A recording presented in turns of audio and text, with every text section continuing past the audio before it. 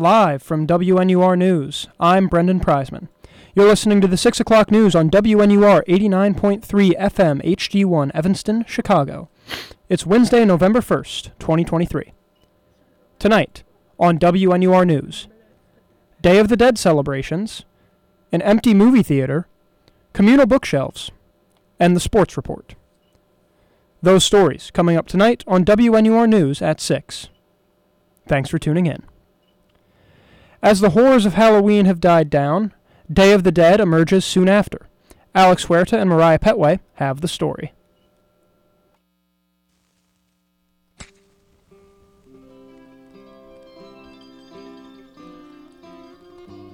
As Halloween comes to an end, the images of death in schools transform from symbols of horror into adornments for a celebratory holiday. Day of the Dead. Dia de los Muertos, as it's known in its country of origin, Mexico, celebrates the remembrance of those who've passed from our world. Although it is called the Day of the Dead, it's a celebration of life, an opportunity in the sort of Mexican and Latin American iconography for the living to reestablish connection with the ones who have departed this life. You just heard from Professor Héctor Carrillo, a Northwestern sociology and gender studies professor with affiliations to Latina and Latino studies. During our interview, he constructed a portrait of the celebration. Let me start by saying that it's a very syncretic celebration that brings together beliefs and ways of thinking about life and death that are indigenous to the Mexican indigenous cultures, and that became combined and linked to Spanish Catholic traditions. During my discussion with Carrillo, there seemed to be a recurring element of bridges and links. The holiday appears to manifest itself through a series of spiritual and or physical bonds.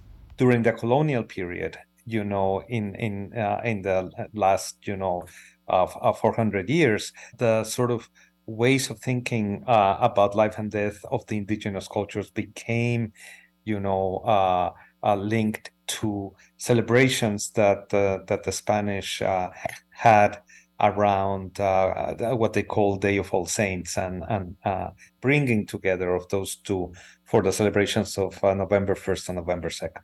Following this, I inquired on exactly what is believed to occur during this period of time. Well, the belief is that during the celebration, the dead have an opportunity to come back to the world to partake with the living, with their relatives, with their friends. But in order to do that, the living have to create a pathway. Once again, there's the mention of links. In accordance with the holiday's tradition, these come to be symbolized through various images and practices. Carrillo then further illuminates on the matter. Light and the light of candles becomes very important. Food and drink become very important because it's a celebration. And then the pathway is created by the marigold, or what in Spanish we call the flor de Cempasuchils, to use a native term, which is this bright, orange color that, combined with the light of the candles, creates the notion of the pathway that allows the spirits of the dead to return and partake. No sé qué tienen las flores lloronas. To help bridge the gap between academic understanding and lived experiences, I asked freshman Alexander Gonzalez Hernandez for his perspective. For me, my identity pretty much lies well within the Day of the Dead because I'm obviously Mexican.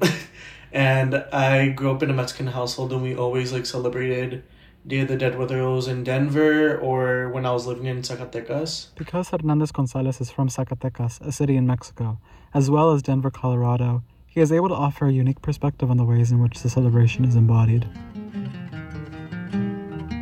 In the 1970s, a purely Mexican tradition found its way to the United States, as Carrillo explains. At some point, the American imagination began to pay attention to the iconography of the Day of the Dead. Mexican American and Latin American immigrant communities in the U.S. began to organize events. You can think, for instance, going back 30 years about a parade, a Day of the Dead parade that the Latinx, Latina, community organizes in San Francisco. That began to bring, the iconography. As this tradition saw an emergence in America, Halloween similarly found its footing in Mexico. There's also some parallels because in the iconography of Day of the Dead, there are a lot of skulls that are used. People make candy skulls, etc. And of course, this coincides with Halloween, which also has a lot of skulls, etc. And so you begin to see this back and forth where Halloween made it into Mexico. In the 60s, in the 70s, you began to see all of the pumpkins and the Halloween, icons. But here in the U.S., we also began to see the Day of the Dead. Outside of history and traditional meanings behind Dia de los Muertos, for both Hernandez Gonzalez and Carrillo, the holiday is essentially about memories, about nostalgia, and celebrating with loved ones. My family is kind of, in general, busy all the time, and we're not in touch as much as we used to be before.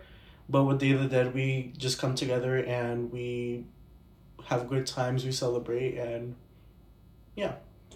I set an ofrenda every year, and the ofrenda, involves the process of thinking about what foods your ancestors like and getting those, putting them on the offering, having the flowers, and taking out the photos of your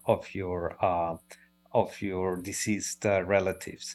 What I like to do personally is that once the ofrenda is set, is to sit down with my partner and talk about the things that we remember, and then of course the candles stay on all night, and the next day, the non-perishable foods that you put on the ofrenda can be eaten by the living. The notion is that overnight, because the dead came, that the foods have been infused by their essence, and then they become part of you.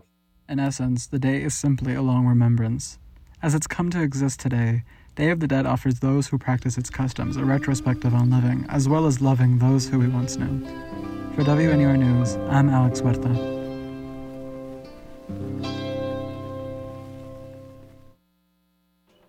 Moving on to arts and entertainment. Have you been to the AMC Evanston recently? Probably not. The movie theater, which opened last school year, is often empty.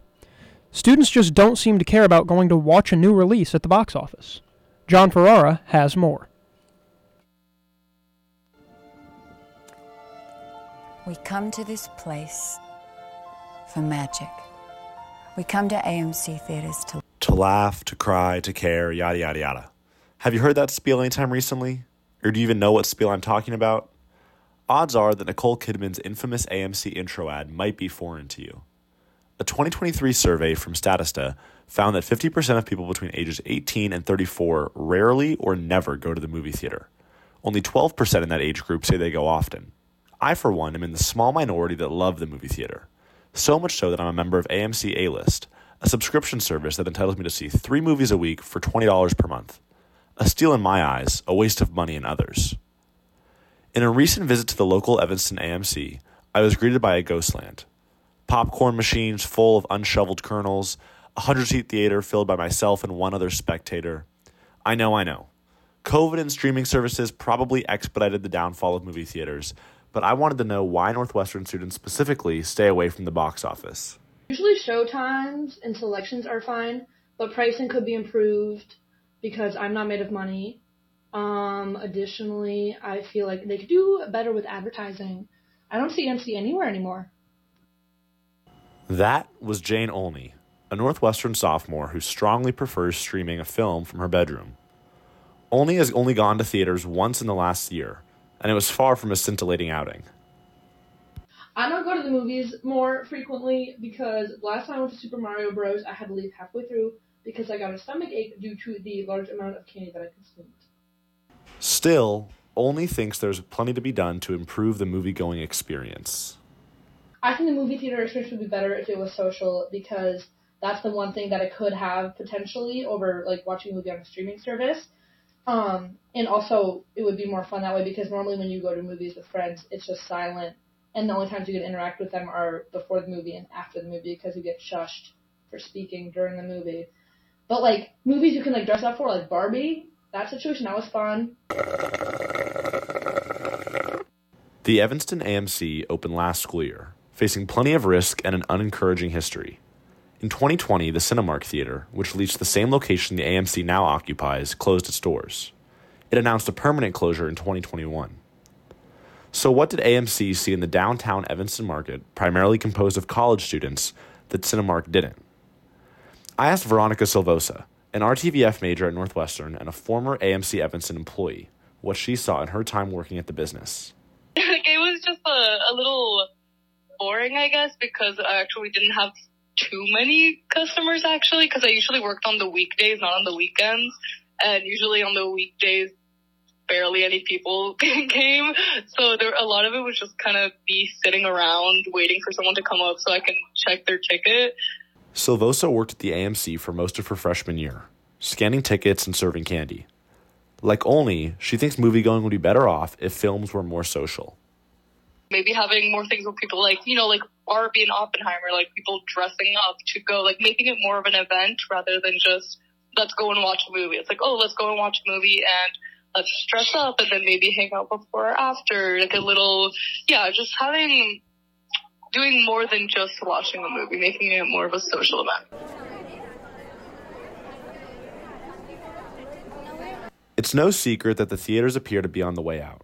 But for a minority of people, Silvosa and myself, for instance, heading to the movies is a sacred tradition and one worth saving. Silvosa told me she thinks the AMC is here to stay, even though it was often desolate during her shifts. As much as I love the optimism, I fear for the theater's long-term viability. It turning into another Cinemark seems like the most likely outcome. For WNUR News, I'm John Ferrara.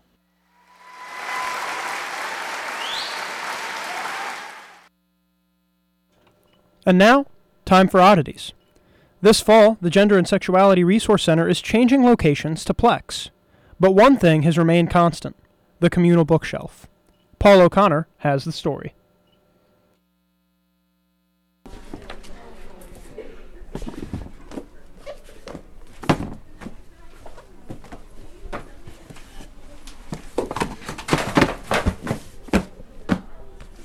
The Gender and Sexuality Resource Center, or the GSRC, is having a soft opening on campus this fall.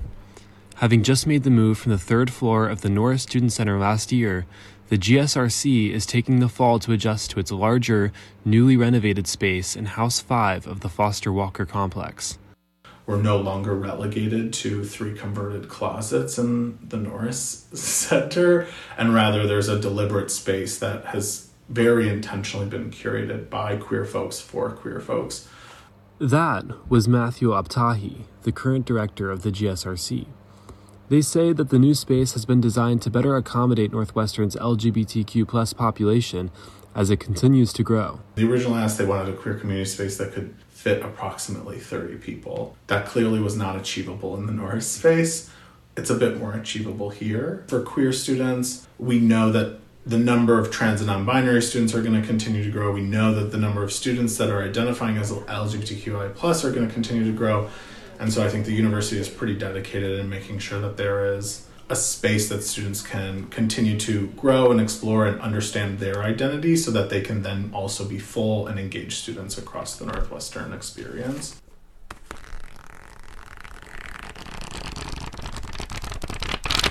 Since its founding back in 2004, the GSRC has maintained a bookshelf. It's offered a wide variety of queer literature, including classic titles such as Giovanni's Room by James Baldwin, or newer titles like How We Fight for Our Lives by Saeed Jones. It's an artifact. It's our history. It's our history, our queerstory. Like, when you go to the community libraries, we've got some in our neighborhoods, and it's so cute to see what other people drop off, and it's kind of an interesting way to get to know other people. That was Johnny Cameron, a former graduate assistant for the space, back when it was called the LGBT Resource Center. They worked for the space back in its infancy, right as it was getting ready to open its doors for the very first time. There was finally a space where you could be among books like, the whole lesbian sex book. We had to buy that a couple of times. That kept disappearing from the library. Although at times the space has used a checkout system, the bookshelf in the GSRC is communal. This means that anyone is open to explore the titles on the shelf and even borrow one.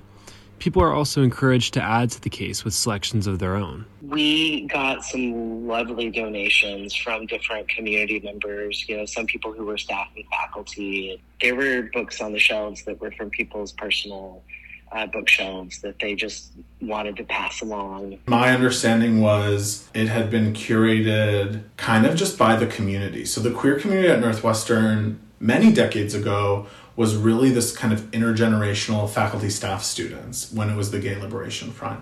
When looking through the titles on the shelf, there is indeed a sense of intergenerational dialogue. With titles spanning hundreds of years, some of the books being brand new and others in states of disrepair, it's clear this bookcase is accommodating several different eras of donors. Johnny talked about how this can be a way to empower voices that have been lost or silenced. We have a whole generation of, gay male elders that do not exist anymore. And we had a whole generation of lesbians who watched their friends and cared for their friends as they died. I take a lot from those ancestors, from those people who were like, enough, we exist, we are human, our people are dying and you're not saying boo. However, this adds another task for staff maintaining this library, filtering out potentially outdated or even offensive material. There's just some stuff that's like dated literature, dated language that's in the space. Still useful to kind of contextualize our community's history, but also slightly irrelevant to someone who's maybe coming out or trying to understand their identity. And there's literature that is using words that nobody in community is using anymore. Many of the older, more obscure titles offer a significant look into the development of queer literature. Like Prod or Violet, a story about a screenwriter back in mid-20th century London. Although there's little explicit discussion of LGBTQ+ themes within the novel, its author Christopher Isherwood was one of the few openly gay novelists of his time. But other titles are less useful. For instance, The Alexandra's Expedition by Patricia Sitkin. Although it centers a gay romance as the heart of the story, its use of colonial stereotypes and tropes takes away from its ability to be a window into historical queer literature. But a major initiative of the GSRC has been to actively add contemporary works of queer literature into the bookshelf. A lot of my work is staying in queer community, being in community with queer folks. As I knew and heard about titles, I would also just make a list, and at the end of the year, with whatever funds I have left over in my operational budget, I make sure to then update our reading list so that it's something a little bit more relevant. There are other communal bookshelves at Northwestern, notably in the Department of Creative Writing. These serve a similar purpose, to keep students and faculty in community with literature. So it's like there's a upstairs in the Hagstrom room is this sort of quote-unquote English department library where you're welcome to go in and read and actually take books out, but you have to bring those back. Like you'll see faculty that were here in like the 50s, their stuff is still in there, and then we'll get books that were published this year in there. It's just kind of an archival space for the English department to keep its faculty books and sort of a history of English literature, world literature alive. That was Colin Pope, Assistant Director in Creative Writing in English. He says that communal bookshelves at Northwestern, as well as those scattered throughout Evanston and Chicago, can provide both a window into a community as well as a means to sustain it. One of those small community libraries present a snapshot of a neighborhood and demonstrate to anybody who passes by that there are readers in that area, it's an affirmation that the life of books goes on in a way that like a city library might not. And it's really interesting because I had just spoken with an alum this past homecoming. He was a student in the 70s here, and he was telling me, he was like, it's really powerful to see a library like ours on campus where it's like not even regulated or policed at all. Because when he was on campus, there were 2 books that were coded under homosexuality that were locked away and that students had to specifically ask for and show credentials to then be taken to a space where these books were. And that was the 70s. Like, that was not that long ago. Even without those barriers, Johnny recalls similar anxieties when trying to access queer literature in their youth. I grew up in a small town in Texas, I'll say that, right? And I moved to Austin And there's this wonderful bookstore called Book People. It's independently owned. And so in the 90s, I'm here and I'm doing the thing where I'm like, I feel like everyone's looking at me and I'm like, finding a gay and lesbian bookshelf, because that's all it was then, right? Director Abtahi says that Northwestern has come a long way in terms of extending access to queer literature. For Northwestern to evolve to a place where now I'm out here just like letting anybody engage with any queer literature, and I quite frankly don't even need to know what your name is a testament to how far we've gone, and that the library is actively working with us to curate and build out fiction and nonfiction literature around LGBTQ, and right now a specific target around trans and non-binary literature. And perhaps the GSRC's extension of books as communal objects is a step towards making sure there's a space for everyone to explore. To be, near those books in that kind of section, it was so taboo, and it was so the key to opening, my own personal liberation journey. For WNUR News, I'm Paul O'Connor.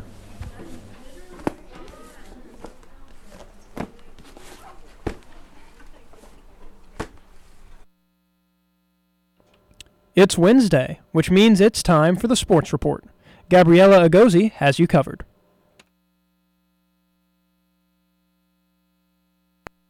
Hi, I'm Gabriella Agozi. Here's your NU Sports Report for this week. On Sunday, the Northwestern women's fencing team wrapped up a weekend-long competition in Orlando, Florida, where Sky Miller and Karina Vassell both placed in the top 30 at USA Fencing's October North American Cup event. Sky Miller had an exceptional showing as she finished with a record of 5-1 in pool action and was eventually ranked 26th in the tableau. She eventually finished the competition in 23rd place. Additionally, Karina Vassell, who was in the Division I women's foil, finished the competition placing 28th. Notably, during her time competing, Vassell defeated Michaela Chusid, who was the 9th seed. Overall, the Cats had an exceptional showing. Now look ahead to their next competition at the Western Invitational in Colorado Springs this weekend. Yesterday, the men's golf team wrapped up competition at the Cal Poly Invitational with an exceptional showing, finishing as runners-up. Northwestern finished the competition tied with UCLA for second place, and California ended up with the team title victory. On the individual side of competition, both Daniel Zvard and Cameron Adam were both in a tie for 6th place overall. Additionally, Ethan Singh also ranked highly among the competition, earning himself a top 15 performance. Now, the men's golf team's fall season has officially ended, and it looks forward to getting back into competition in late January in Tampa, Florida. Basketball season is officially underway tonight as the Cats will be taking on McKendree in an exhibition game. Last year, the Cats had a successful season and went to the NCAA basketball tournament for the second time in school history. Boo Buie will be returning for a 5th season, and the Cats are eager to get back in action. Although the regular season doesn't officially start until next Monday, November 6th, when the Cats take on Binghamton, there's much excitement in looking forward to tonight's exhibition matchup. Additionally, this Friday, the men's soccer team will face Michigan in the Big Ten tournament for a spot in the semifinals. Northwestern recently faced Michigan this past Sunday and lost 3-0. Therefore, they are hoping for a better outcome this Friday in hopes of moving on in the tournament. That wraps up your NU Sports Report for this week. For more information about upcoming games, as well as how you can watch the Wildcats live, visit www.nusports.com. I'm Gabriella Agozi, WNUR News.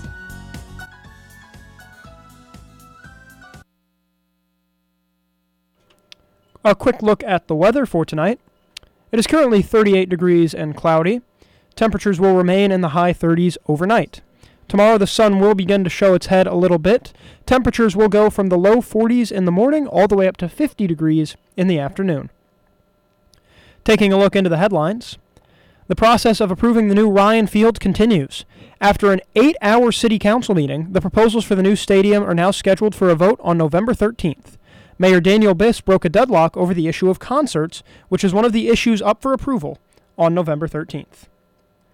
An Illinois state trooper was shot in Springfield yesterday by an alleged murder suspect. According to the authorities, the officer, Dakota Chapman Green, was shot at least 10 times. Chapman Green was taken to a nearby hospital where he began the recovery process. The shooter, who has been charged with 5 counts, including 2 counts of first-degree murder, is also in the hospital after being struck by a car. Chapman Green's family says he's eager to get back to work after he recovers. And finally, Britney Spears' memoir has already sold over 1 million copies. The book broke the 1 million copy mark just a week after its release. According to Gallery, the audio version of the memoir, narrated by Michelle Williams, is the fastest-selling audiobook in the company's history. The sales numbers include audio editions, print editions, pre-orders, and ebooks. Spears said in a statement that she was grateful to her fans and readers for their unwavering support. That's all for WNUR News at 6 p.m. For more news updates and reports, follow us on Twitter or X at WNUR News. You can listen to these and other WNUR News stories on our website, WNURnews.org. That's WNURnews.org. You can also find us on Apple Podcasts, Spotify, or wherever you get your podcasts. Our producer today is Emily Stoll, and our reporters are Alex Huerta, Mariah Petway, John Ferrara, Gabriella Egozi, and Paul O'Connor. From all of us here at WNUR News, thanks for listening. I'm Brendan Preisman. Catch our next newscast on Friday, November 3rd at 6 p.m. Now, back to scheduled programming.